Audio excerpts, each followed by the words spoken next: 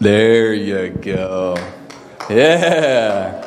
Nice. Now back it off a little bit. That's a little hot. Volume-wise. That's good. There we go. Now we're ready.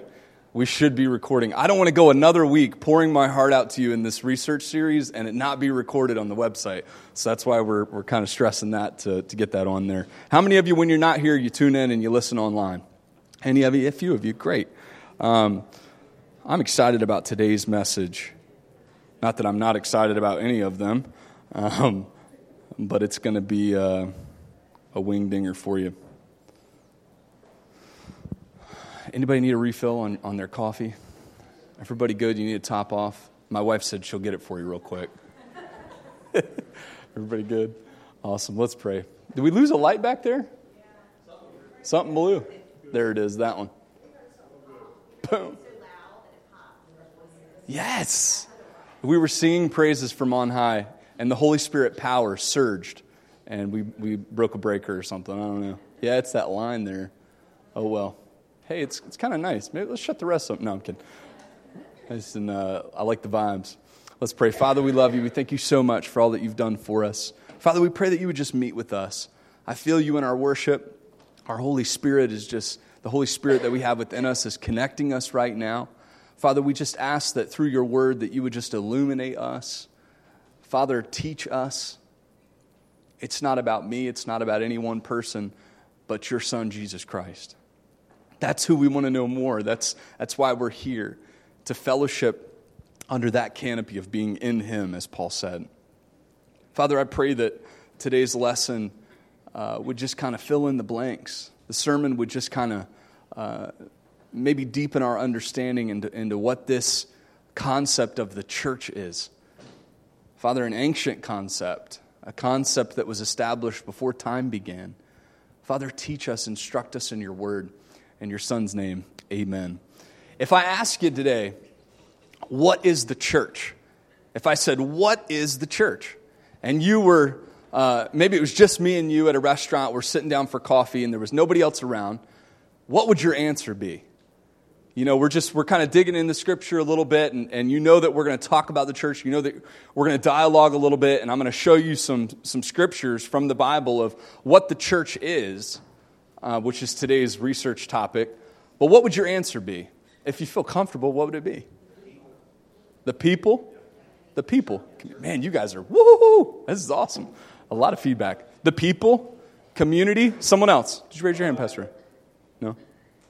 Over here. The bride. The bride.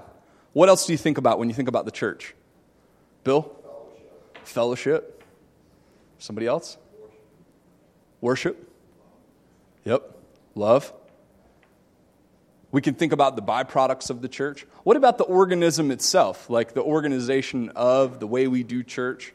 What do you guys think about that? Anyone have any thoughts on that, Mo?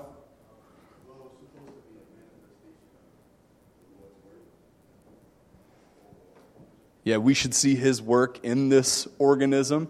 Good point. Remember that old Crown song, If We Are the Body, why aren't his hands reaching? The people as Christ is the head. What else we got? The organization of the church. How many of you come from a Catholic background? Maybe about half. About half of you. All right, so that's a different aspect, right? The word Catholic, does anybody know what that word means? Say it again. It means universal. So they believe that the Catholic Church is the universal church. They're all connected. Anybody want to speak to that? How many of you think that our church is connected to other churches? How many of you think that? About half of you. So how many of you believe that our church is just our church and other churches are just their churches? A few. We're not really connected.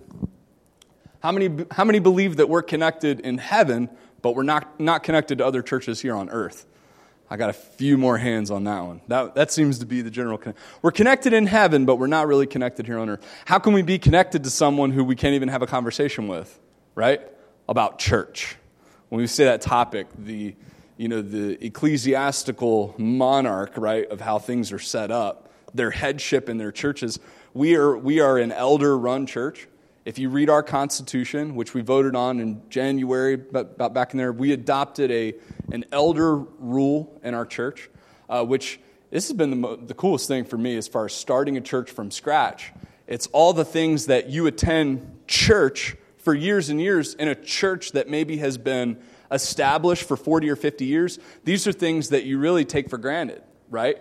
Who's going to take care of the money? Who's going to take care of the widows? Who's going to take care of right? These are administrative things that we're like, okay, well, this person's going to do it, and then this person's going to do it, and then we're building the plan as we're flying it. But those are a part of the church, right? And so sometimes if we're a part of a church that's been in existence for a long time, we just take those things for granted because this is what? The way we've always done it, right? So in our church, we are an elder rule. What does that mean? It means that we have really just a board of leaders.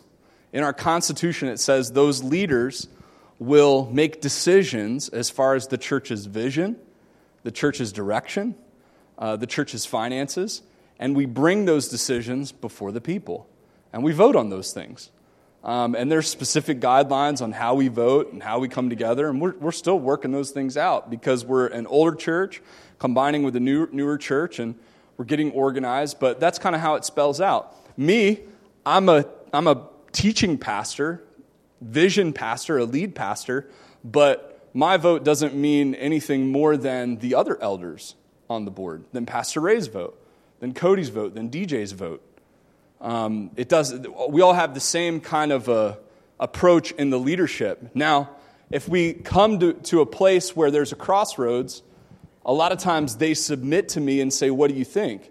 Because there's a natural headship that God gives to a man to lead that church in the way it should go and the work it must do. But we have to submit one to another. The leader has to be a servant leader, right? And through servant leadership, we'll lead in a right way. If that leader becomes Lord over the flock and you have lordship without Jesus being the Lord, then you have tyranny. Then you have anarchy. Then you have things like, remember the pastor who preached last week? His crazy statistics of how much money is stolen, how much mission money, right? And I've been I've seen it myself. I've experienced that where church leadership has abused the church on multiple levels.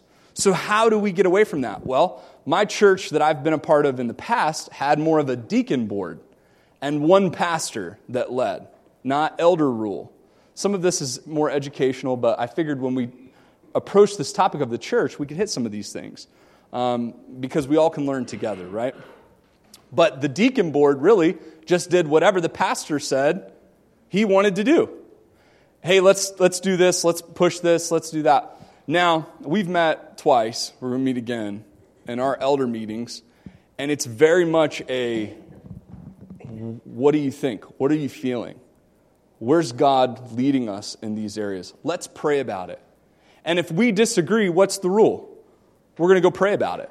Until the next elder meeting, which is like 3 weeks. We're not in a hurry. We're not in a rush. You know what? We're gonna take care of the flock that God has brought to us. And it's not going to be my word against theirs or them taking my word. It's going to be, we've prayerfully considered that we are all in this together.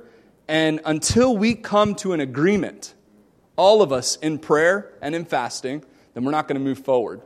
That's, to me, is a healthier way that I see from the Bible, and I'm going to show it to you, than one man telling a group of men what he thinks should happen. I don't need that power. You don't need me to have that power. I'll be stressed out, and my control OCD will kick in, right?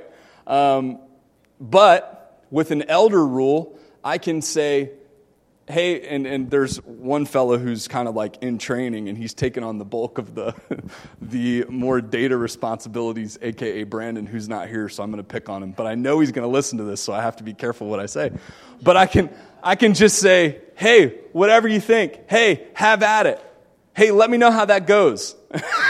And I can say that with peace, because I believe that God brings people, and I believe that God has given us some oversight in areas with experience that has been there, done that in a lot of ways. And we can all come together, and there's no pride there. We can just kind of say, hey, what's been your experience in times past? Well, here's been my experience.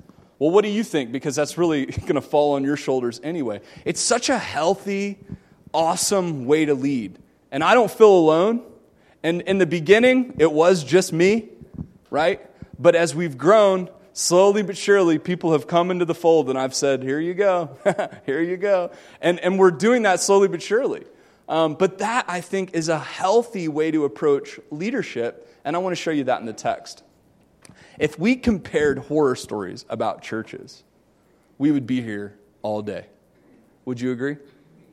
Hey, tell me about that one time your pastor did X. Or your leader did that, or my Sunday school teacher, right?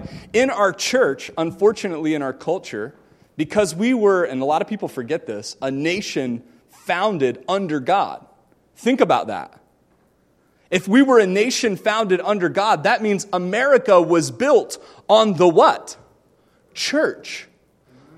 Historically, we have to think about not just the time of Christ, but we have to think about the time in our country. I was sitting around a fire this last week. A friend of mine who attends the Church of England, an Anglican church in England, who's an American, who went there to study religion, he was back for a few days. Shot me a text, said, hey man, love to see you. I was like, all right, cool. So we're sitting around the fire. And one thing I think many of you know is that I'm a pretty accepting person. I'm very accepting, and I want to be accepting. You can be an Anglican, and I can sit around the fire and have a great conversation with you. And I can learn from you. You can be of a different walk of life altogether, different political perspective than me, and there are things that I'm going to learn from you. And that if I can just be accepting of who you are, man, God's going to work in that. Good to see you. I've missed you.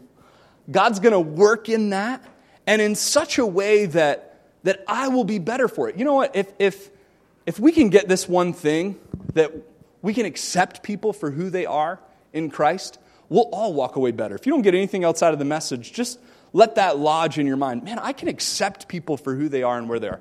Here's what accepting does not mean. It doesn't mean that I'm approving of everything that they are and who they are.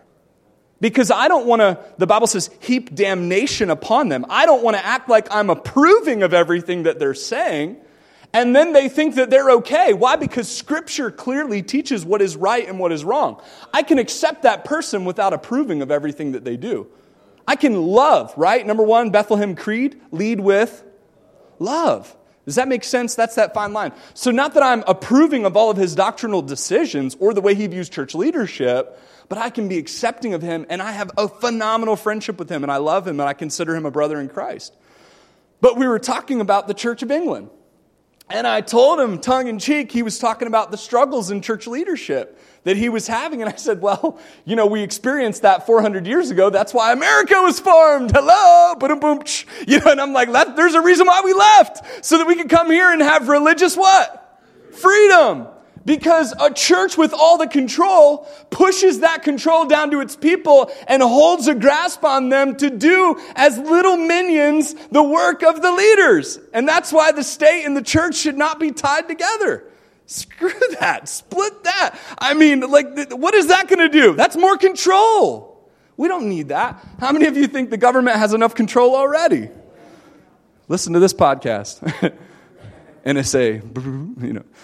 Every word. Recording. It's a cult. No, just kidding. Anyway, Netflix original series coming here. The cameras are going to be outside. Anyway. What's up with that pastor? Anyway, I had to loosen you up a little bit. But the point is what time is it, man? All right, we're doing okay. All right. The point is government-controlled churches don't work. Right? That's not how God designed it. Now, original design was a theocracy. God controlling. God having a personal relationship. Understanding that sin broke that bond. Go back and listen to a few sermons ago, right? The idea of original sin and the devil. So how do we bond this? We cannot look at the Scriptures and take the approach of what was not original intent.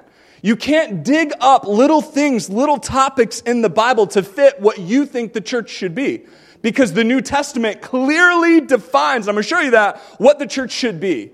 And it defines it so that sinners can find their way back home into the family of God. That's the design, right? So that's important. But man, sinners specifically, who is our enemy, point number 5 in the creed, the devil, the father of all lies, uses this one organization more than any to twist and to control and to stop the work of Christ that should be happening globally by preventing it from happening locally. Okay? So that's what we need to learn. What is false and what is true?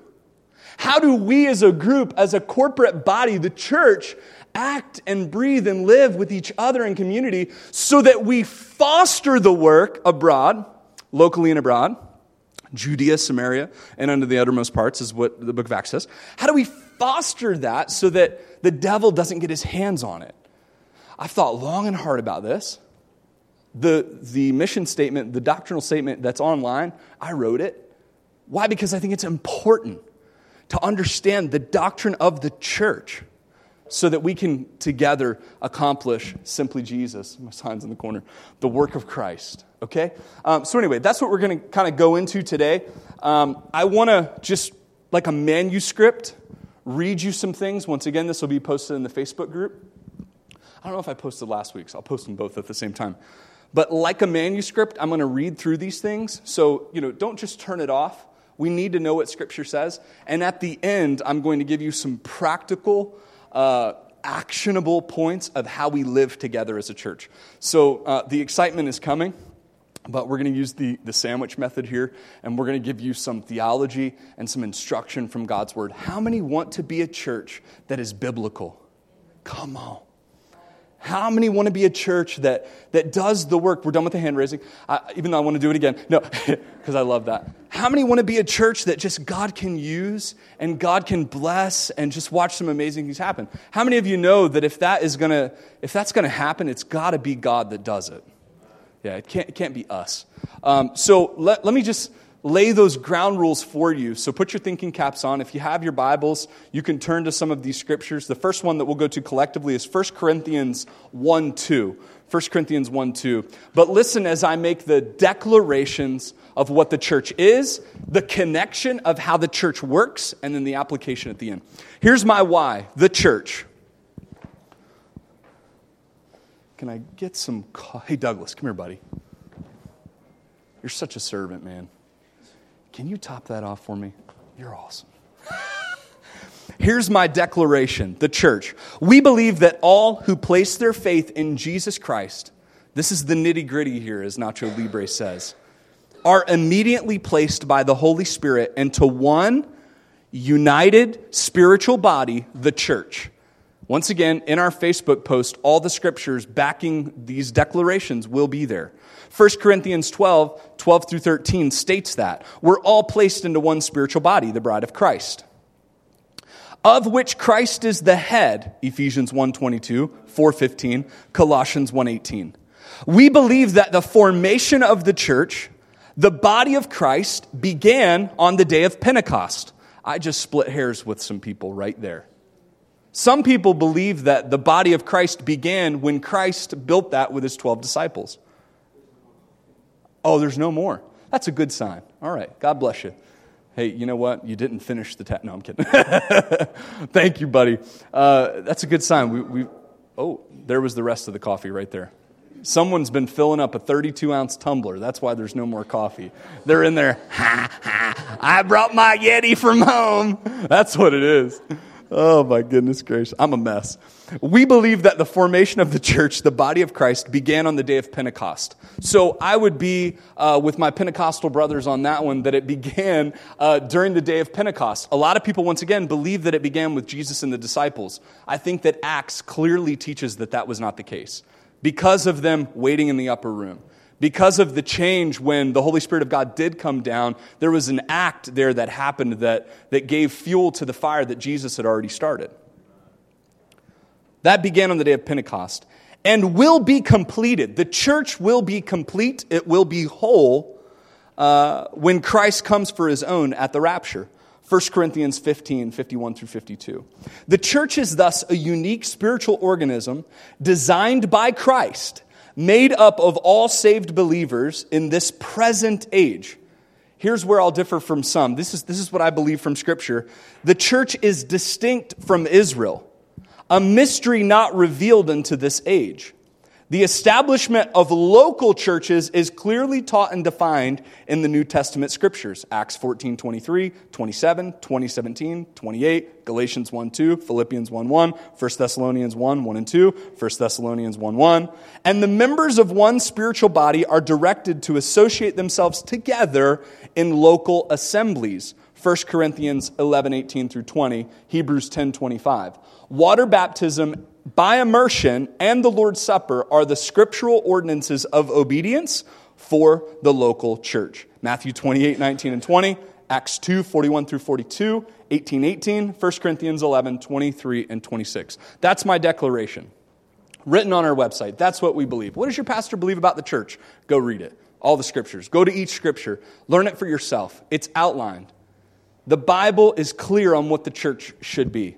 Here are some connections of those beliefs. Here's where I'm going to make some statements that will define my position a little clearer. Go to 1 Corinthians 1, 2. 1 Corinthians 1, 2. Come on, man. You're awesome. Not sure how you did it. Jesus turned water into wine. Cody took an empty cup and put things in it. I don't know how it happened. Somebody's Yeti is a little bit lower. Connection. The collective or universal church. This is what I believe on it. Go to 1 Corinthians 1, 2. Are you there? Are you there? Everybody there? Nope. On your phones. Here it is. Unto the church of God, which is at Corinth, to them that are sanctified in Christ Jesus, called to be saints, with all that in every place call upon the name of the Lord Jesus Christ, both theirs and ours. I want to direct your attention to the beginning of that passage. It says, unto the church of God, which is at Corinth. Let me set this down.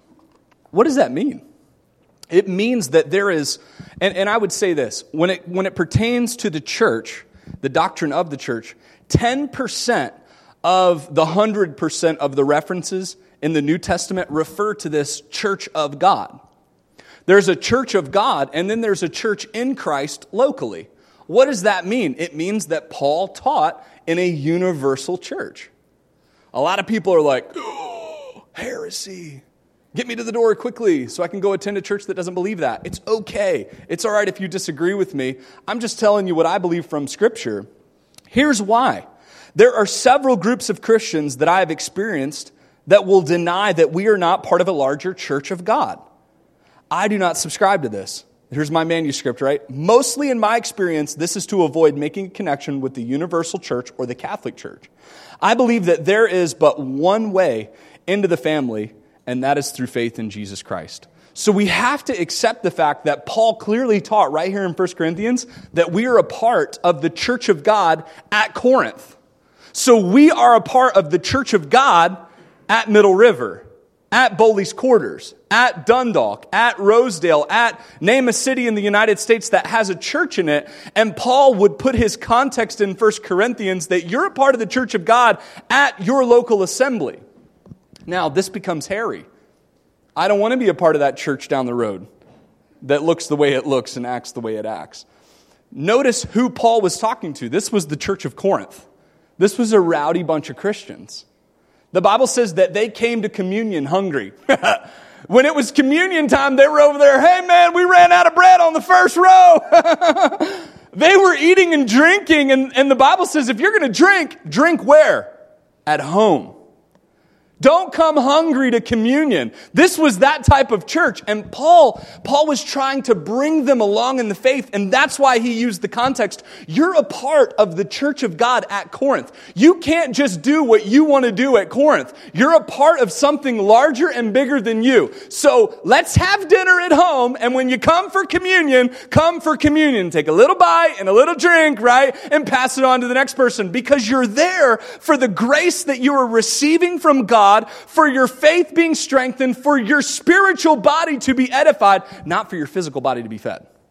That's the context of what Paul is saying. That's why my statement is, we're a part of a larger body here. It's okay, church, that other people worship differently. Their pastor, their elder will be and give an account to God for that church. Hebrews tells us that. So therefore, it's out of our hands. But we should not deny the collective nature of the church. It's okay. We can be a part of the church and disagree, not approve, but accept. Make sense? Here's my next thing. That was the church universal or the church collective. What about the church as a family? How many of you think that the Bible teaches that the church is a family? But you have no scripture to back that up. Go to 1 Timothy 3:4. 1 Timothy 3:4. Man, y'all are like half asleep. This is what happens when we go to classroom style. I'll get with it here in a minute. I got to learn you first. 1 Timothy chapter 3, verse 4. The church as a family. What do I believe? 1 Timothy 3:4 says, one that ruleth well his own house, having his children in subjection with all gravity. Verse 5, for if a man know not how to rule his own house, how shall he take care of the church of God? This was a requirement for the pastor, that he rule well his what? Own house. Why? Because if he's not ruling well his family, what's the implication? How is he going to take care of God's what? Family. It's a family ordeal. When I'm in my role leading you, I should be in my role leading you as a family. And I should prove to you that I can lead you as a family because I'm leading my family. If my wife is not in service ever, call me on the carpet. What are you doing, Pastor Matt? Where's your wife? She's sick. Next week, where's your wife? She's sick. Next week, that thing turned into the stomach bug. She's sick again. Where's your kids? They went on vacation.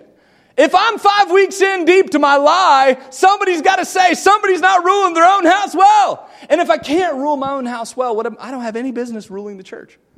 And it's so funny that every pastor that stands in the pulpit and says, well, God's given grace to my family for all of our issues, and it's all under the blood, and it has nothing to do with the fact that your children are not saved, or that you're not a part of the family of God. It has everything to do with the practical, applicable side of ministry. I can't stand up and teach you in the Word of God if I can't teach and lead my family. Make sense? Please don't leave me, babe. I really need this job. You know what I mean? Here's my statement. There is a family element to the church because we are all placed in the family of God. These are my words, not scripture. Listen.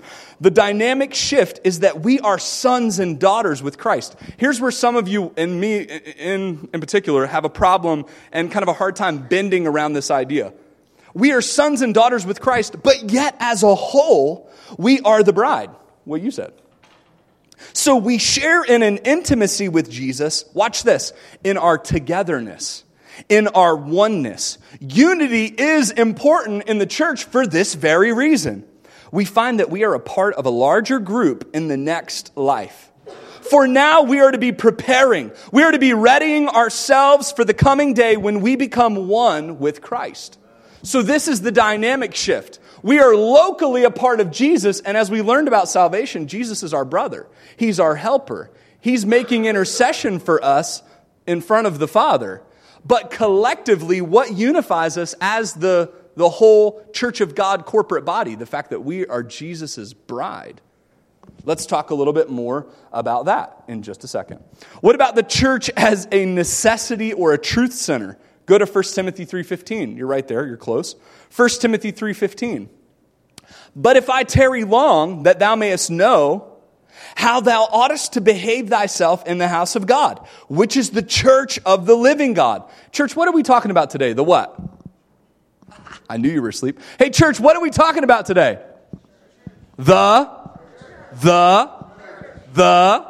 All right, we're awake. Listen, the Bible says we ought to behave ourselves a certain way in church. I don't have you in small groups, so this is like small group / preach time, right? So the Bible says here that if I tarry long, thou mayest know how thou ought to behave thyself in the house of God, which is the church of the living God, the pillar and the ground of truth. For this cause left I in Crete, Titus 1:5. It's not there, I'm just quoting it. That thou shouldest set in order the things that are wanting, watch this, and ordain elders in every city. Elders in every city. We have an elder rule church because the Bible tells us to elect elders. Makes sense, right? Set in order the things that are wanting, Titus 1:5, as I appointed thee. Watch this. Truth is the purpose of the church, and God uses elders to accomplish this mission. Its mission is local. Its purpose in mission ought to behave, and it's purposeful in its mission, and there are requirements for an elder, and they ought to be kept and held in high regard.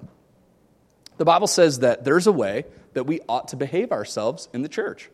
Beyond the fact that we ought to behave ourselves a certain way, the Bible says that the church is the pillar and ground, the foundation of truth. Now, let's go back in our mind's eye and reflect to our past. Have you ever been in a church where they didn't know how to behave? You ever been in a church where truth was not being taught? Ooh, that got a little bigger of an eyebrow. How was vacation, guys? Was it good? It's good to see you guys. A bigger eyebrow was raised on the truth being taught. Now, how many have been in a church? 101 questions right here. How many have been in a church where the pastor preached his agenda and not preached the truth of the Scripture? Okay. Me too. Now, I'm not here to make anybody a whipping post, right? That's not the point. The point is to establish in the beginning phases of our church the right doctrine, so that you know if I ever lose my mind, woohoo, man, I think he's just been off. And I'm not saying, give me grace. I'll have an off week here and there, right? But structurally, listen, guys, we can't get this wrong. This is the church. This is God's plan to reach the world with the gospel. If we get this wrong, we're in trouble. Or if the devil can tell us they're just like every other church that we've been in, it's just like all the other problems in the past, then we are therefore rendered useless to God as well. So we can't use our past to dictate our future. We have to root our present in the reality of the Scripture so that our future is bright. The Bible says, I put Titus in Crete to set in order the things that are wanting. Let me help you with something. Do you think our culture is wanting?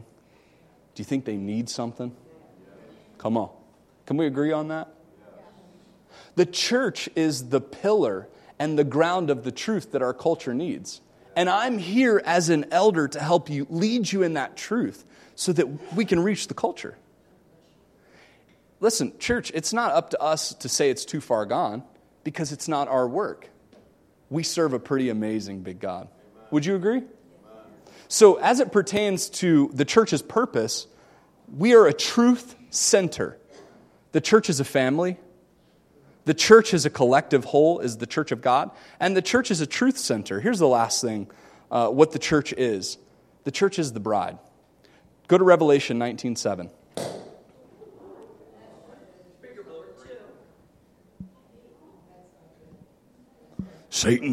Satan's fighting. Did you like that one? Yeah. All right, we'll be okay. If anybody sees smoke, we'll run, okay? Get your children first. Don't run out selfishly. Go get your children first. Those kids workers, they're the best. They'll make sure they're safe. No. Help us all.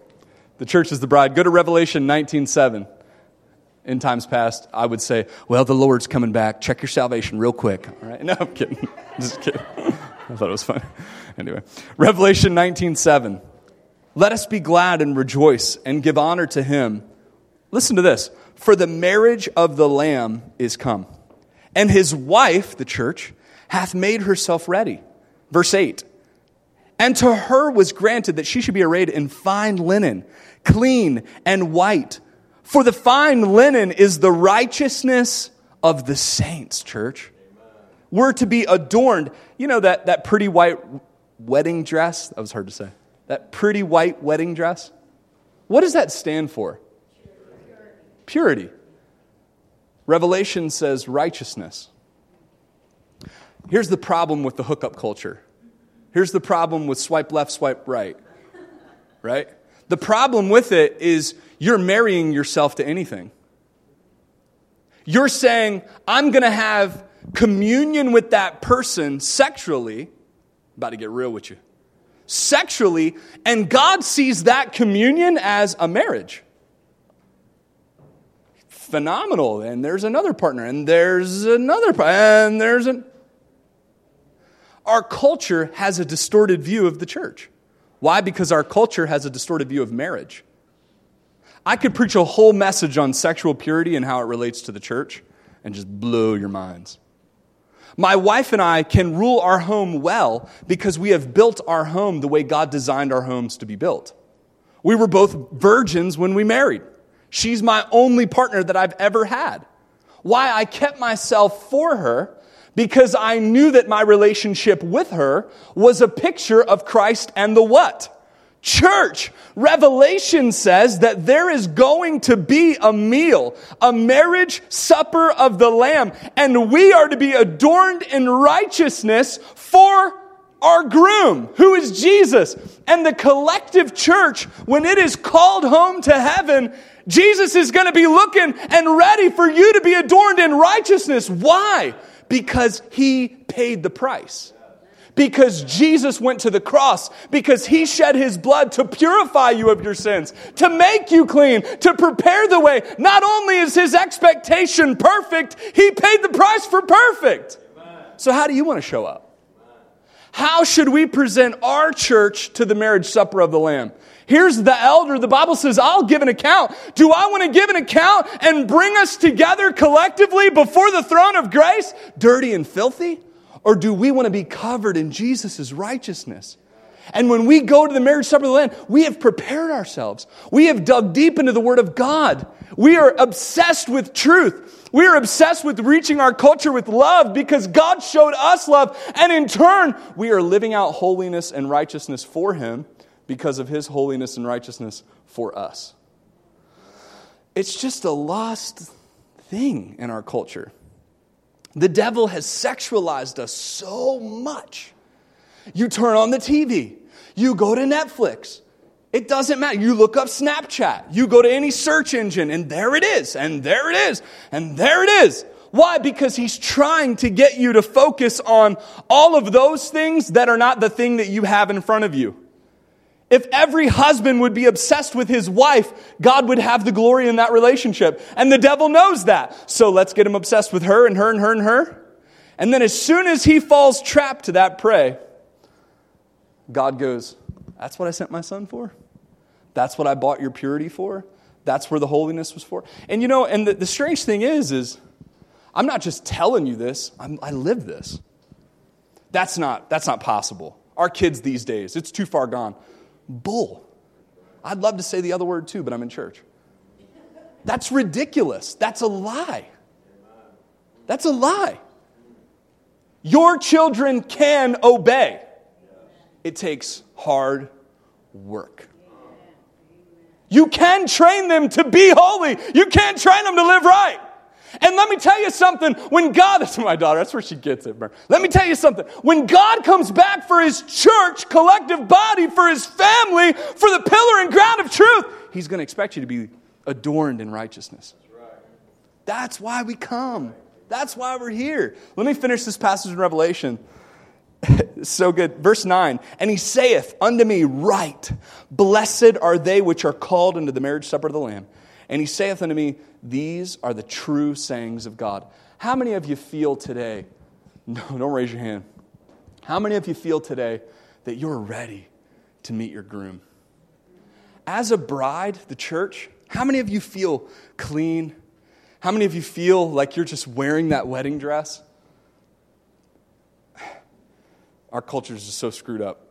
We can't even have a proper picture of this because we're so twisted and our perspective of gender, sexuality. It's so twisted. But for us, as we come together, that beautiful picture of a husband and a wife, one that had waited, one that had worked so hard to provide that way. In the old times, he would go and prepare his house. He would make ready, and then she would come. And it was work for her to keep herself pure, right? For her to do her thing. Understand this, that these are true sayings. These are good sayings. And that our goal collectively here today is for us to be presented together to Jesus. Pure, righteous. Lost art these days. What do we do with this, church? What do we do with this information? This idea that, okay, we're a part of a collective body, that we're supposed to be a truth center, that we're a family, and not only are we a family, right, we're to be preparing ourselves as the bride. What do we do with this? Practically, how do we execute this? How many of you kind of get a little overwhelmed? I'm a little overwhelmed with this. It's okay. We've had a few, or y'all, this side's good. This side has confidence. That side, you're a little overwhelmed. It's okay. It's okay. It's a daunting task. You see, the trickle-down effect is that the Bible says the just shall live by what? Faith. So this is going to approach you tomorrow morning when you wake up. When you go to commit that act of sin, you're confronted with the Holy Spirit of God, who, if you're saved, if you've trusted Jesus, He is prepping you. The Bible says that the Holy Ghost of God is teaching us all things. This isn't Pastor Matt. And that's why I love this teaching, because really I'm taking myself off the hook here, and I'm saying, okay, guys, go live for Jesus. Woohoo! I've spoken the truth. I've told you. If you're in sin, get right. Why? Because Jesus is waiting for you. And I also want to say it this way, not like if you're in sin. No, I'm saying it like if you experience freedom in Christ and not bondage in sin, you'll experience true happiness. The Bible calls it joy. Son, you're going to be like, whoa, I feel amazing. I don't have guilt. I don't have any doubt over my head of whether I'm doing this, that, or the other right. I'm just living for Jesus. That's freedom. The Bible says, ye shall know the truth, and the truth shall make you free. I have 3 things as I've thought about this. How do I send you home? How do I practically apply this massive thing that is millennia old, that many people have abused? Many people have abused the church, the doctrine of the church. The Catholic Church was in existence 336 years when they introduced the doctrine of penance. Hey, let's call an audible. We need some cash duckies. Hey, you want to get your loved one out of purgatory? Let's pay some penance. Woohoo! You can go back through the history of the church and find people taking advantage of other people in the church for their own good. Study it. It was a fascinating study. Let me tell you some about my own church culture, where I come from and how people have abused that too. It's not just them. It's all of us. Where do we go from here? Okay, I got it. Let's just remain bitter and live in anger at work. And then we'll just live the rest of our lives like that. And then when we stand before Jesus, we'll blame it on everybody else. Let me tell you how that's not going to work. Because the very first thing the Father's going to say, I sent my Son. I didn't send that man that offended you. I didn't send that charlatan. The devil did. And better yet, I loved you so much, I paid for all of that. I knew that was going to happen. I knew man was going to twist the church. I knew man was going to use it for his own good. I knew that God was going to embezzle. I knew those bad things were going to happen to those boys. And you know what? Let's just take a step back and let's look at Jesus for a second, because that's really who it's all about. And collectively, we all should be prepared to see Him, because He gave you the Holy Spirit to live right. So do we have an excuse? Yes or no? Yes. All right, I accomplished what I wanted to accomplish with that. So where do we go from here? 1 Corinthians 11:18. For first of all, when ye come together in the church, I hear that there be divisions among you. This is what Paul says, and I partly believe it. He's my man. I love the way Paul writes. Paul said, when you come together, there's divisions among you, and I kind of believe it. Are you getting it? 1 Corinthians 12 through 18. For as the body is one and hath many members, and all the members of that one body being many are one body, so also Christ. For by one Spirit are we all baptized into one body. Whether we be Jews or Gentiles, in other words, whether we be bond or free, whatever race, whatever nationality, it doesn't matter. And having been all made to drink into one Spirit, for the body is not one member, but many. If the foot, 1 Corinthians 12 through 18, if the foot shall say, because I'm not the hand, I'm not of the body, is it therefore not of the body? And if the ear shall say, because I'm not the eye, am I not of the body? Is therefore not of the body? If the whole body were an eye, where were the hearing? If the whole body were hearing, where were the smelling? But now hath God set the members, every one of them in the body, as it hath pleased Him. Just a few verses later, he says, and whether one member suffer, all the members suffer with it. Or one member be honored, watch this, all the members will rejoice with it. Now ye are the body of Christ, and members in particular. What's it saying? I want to be very inappropriate here, and I shouldn't be. If we're the body, and the Bible's talking about ears and eyes, I would probably use other body parts to describe some of you. Just kidding. What's the point? I just got to wake you up. I love you. What's the point?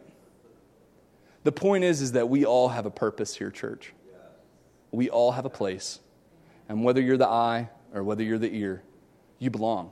Because sometimes we need to hear and sometimes we need to see. But the bottom line is that we're all the body and we all have to work together. Practically speaking, number one, we're a family. Sometimes it's a challenge to get along.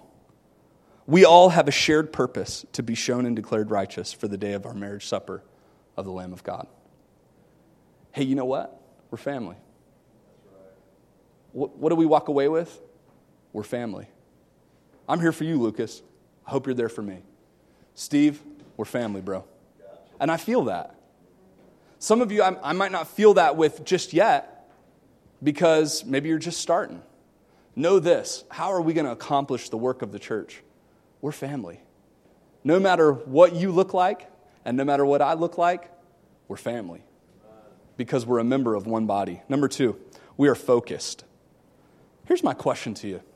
What's your role? Find it and do it well. You know the thing about the ear? What's the thing about the ear? It hears. You know the thing about eyes? They see things. That's the good thing about an eye. And you really don't appreciate it until it's what? Until it's gone. Man, wish I had my eyes. Whew. I don't know who's here and who's not here. I'm half blind, Miss Phyllis. Right about there. How are ya? I'd be having every conversation just like this if it were my eyes. So how would you like to do church with me without my glasses? Let's do church today. Who's here? Hi, Terry. How are you, buddy? I don't know personal space real well because I don't have my glasses today. How was your week? Was it good? Pretty good. How many would come to No Eye Matt Church? Would anybody come? Not many people. Why? Because it would be a little uncomfortable. I won't do it with any of the ladies, except Miss Phyllis. Church, it just makes sense to us when you hear it played out that way. No Eye Matt's a little uncomfortable. Maybe Miss Maggie. No. It's a little uncomfortable. It doesn't feel right. Why? Because I can't see. I can't judge whether you're upset at me or not. You know, if I'm all together, if my body is functioning properly, what if I had a whole box of X-Lax? Would I be able to function properly during my message? The answer is no. Hey guys, can you hear me from the bathroom? God bless you. We are family. And family is okay with this. Point number 2. We all have a place. It's called our purpose. Find it and do it well. Here's the problem. There are so many churches out there that are acting without eyes. Why? Because the greeters need to step up. If you have a personality, this is how it practically relates. This is what Paul was saying, breaking it down to the church of Corinth, because they were crude people. If you're friendly, then you're the eyes. You can look at someone who's coming in for the first time and say, hey, I'm Pastor Matt. With the proper space there. Not, hi! God bless you. Not everybody's a good greeter. I'm sorry. But we make do. Man, don't go to that church. They're greeters. Whoo! Other people haven't found their spiritual gifts yet. We're praying for them. You understand what I'm saying? That's a church that the people are not falling into their roles. We're a young church. This is what I love about it. This is a practical application. All those verses, you need to know them, and I need to teach them to you, because without them, there's no truth. But now that I've explained the truth, practically speaking, what is your role? We're not here, and my wife and I were talking about this week. We are trained consumers. Consumer Guide 2018. Consumer rated number. Think about that word, consumer. Your purpose in life as a humanist, as someone who believes we're here to consume, is to consume. Bring me everything that I love. My whole life is set up perfectly. Look at my car. It's amazing. Look at my house. It's great. And I'm going to go to my favorite restaurant tomorrow, which Golden West Cafe, boom, it was awesome. Never disappoints. But we're consumers. And when something breaks, when something fails, we're like, I couldn't consume that the way that I wanted. That's a piece of junk car. To never buy it. And we blast horrible reviews all over everything. Why? Because we're consumers. But to be a contributor is someone who says, why did that go wrong? Let me contribute the gift that God gave me so that goes better next time. That's a body working together, but the culture is the exact opposite. You work hard. You should be able to get whatever you want. You're a consumer. The church is not this, and that's the problem. We're trained to go find a church that fits what? Consumer mentality. I believe that if you're here, according to my doctrine, that God has called you here. God has placed you in our local body. We're a part of the collective, but God calls you to a local church. And I believe that if you are here, that we are family. I believe that if we're family, that we are to be focused. Find your role and fill it. You can't have a consumer. You know, their worship was a little loud. It was a little off. It took the guys like 20 minutes just to figure out how to turn the mic on. I get it. Like, we're trying to get things better and all. But if it's your church, then you're looking for a place to find your focus and fill that aspect. How many of you see that that's the opposite of the culture that we live in? I just want a church that, the coffee's okay. We'll come back for the coffee. But, man, maybe it's just like 10 dB too loud. You know what I mean? We'll get that sound right and I'll be back. I just can't wait for that pastor to reach out and I'll let him know why I didn't come back. 10 dB and I'm there. He preaches on money way too much. Way too much. Do you understand what I'm saying? Our culture has got this thing so twisted up. If you're here, your family. What's that? That's some kind of... That's Papa John's or something. Rest in peace, CEO. You got what you deserve. Listen to me, church. We're family. We're focused. Number 3, I completely forgot what it was. We're faithful. We remain faithful to each other, and we will remain faithful because we need each other. We ain't going nowhere. We got to wait for the rain to stop anyway. Church, let's just chat for just a second before we're dismissed. Have you found your place yet? Well, I found it for about 3 months. And then, life just got busy. I'm glad my place isn't in the nursery. Lord knows that's not my gifting. Okay. How many kids do you have? Then it's your gifting. God gave them to you. You can, okay, anyway.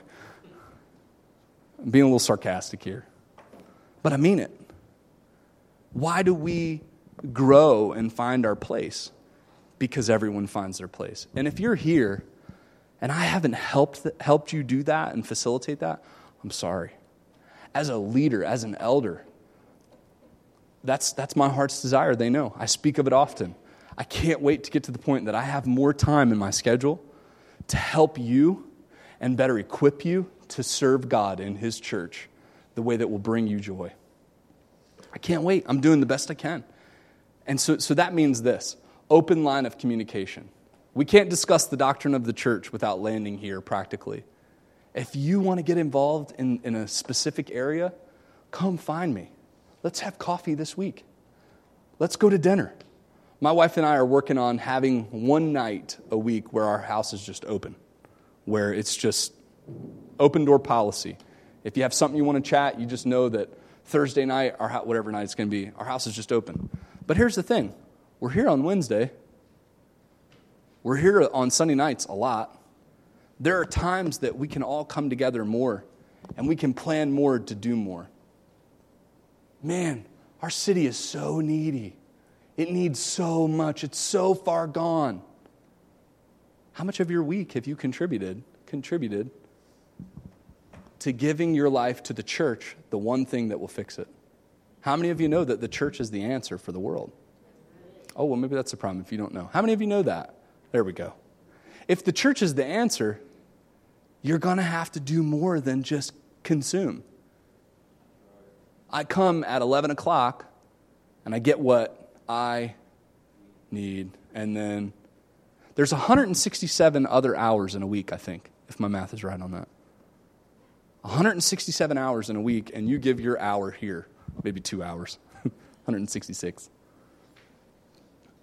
Church, I'm just trying to bring weight to this. If we're going to get it done, we got to do it together. We have to do it as a family. We have to be focused, and we have to be faithful. It doesn't work if those things aren't there. So let's do it together. Find your spot. Whatever your post is, find it. I haven't found a post. Well, let's work on that. Let's pray about that. Let's pray and let's find our post. How long have you been working with the missions, Miss Maggie? Exactly. You don't even, long time. She's found her post and she's stuck in it. You're looking around at people who have been faithful because they were focused, because you can reverse engineer this, because they found a family here. I want to find a family with each and every one of you. How will we find that? If you'll get focused in your role. Listen, I'm not going to say which body part you are. God's told you. There's a critic in every crowd, and that's the problem. There's a bunch of butts running around. No, I'm kidding. Let's find the arms. Let's find the eyes. Let's start reaching out. We have a ministry that's about to hit that we finished the video. We're pumped about. Blessed Mamas. That is a massive way for us to reach into our community. She can't do it by herself. Poor Miss Sherry. She's putting it out there. We need volunteers. We need volunteers. She's scared about VBS. And I'm not, I'll be there as much as you need. But we're trying to give opportunities. How many of you have told her, I'll be there at night? I'll help bring a snack. I'll get involved. And we're saying it because, listen, you do that, you'll find that you're more of a family and that you can be faithful in that. I hope this made sense. Every head bowed, every eye closed.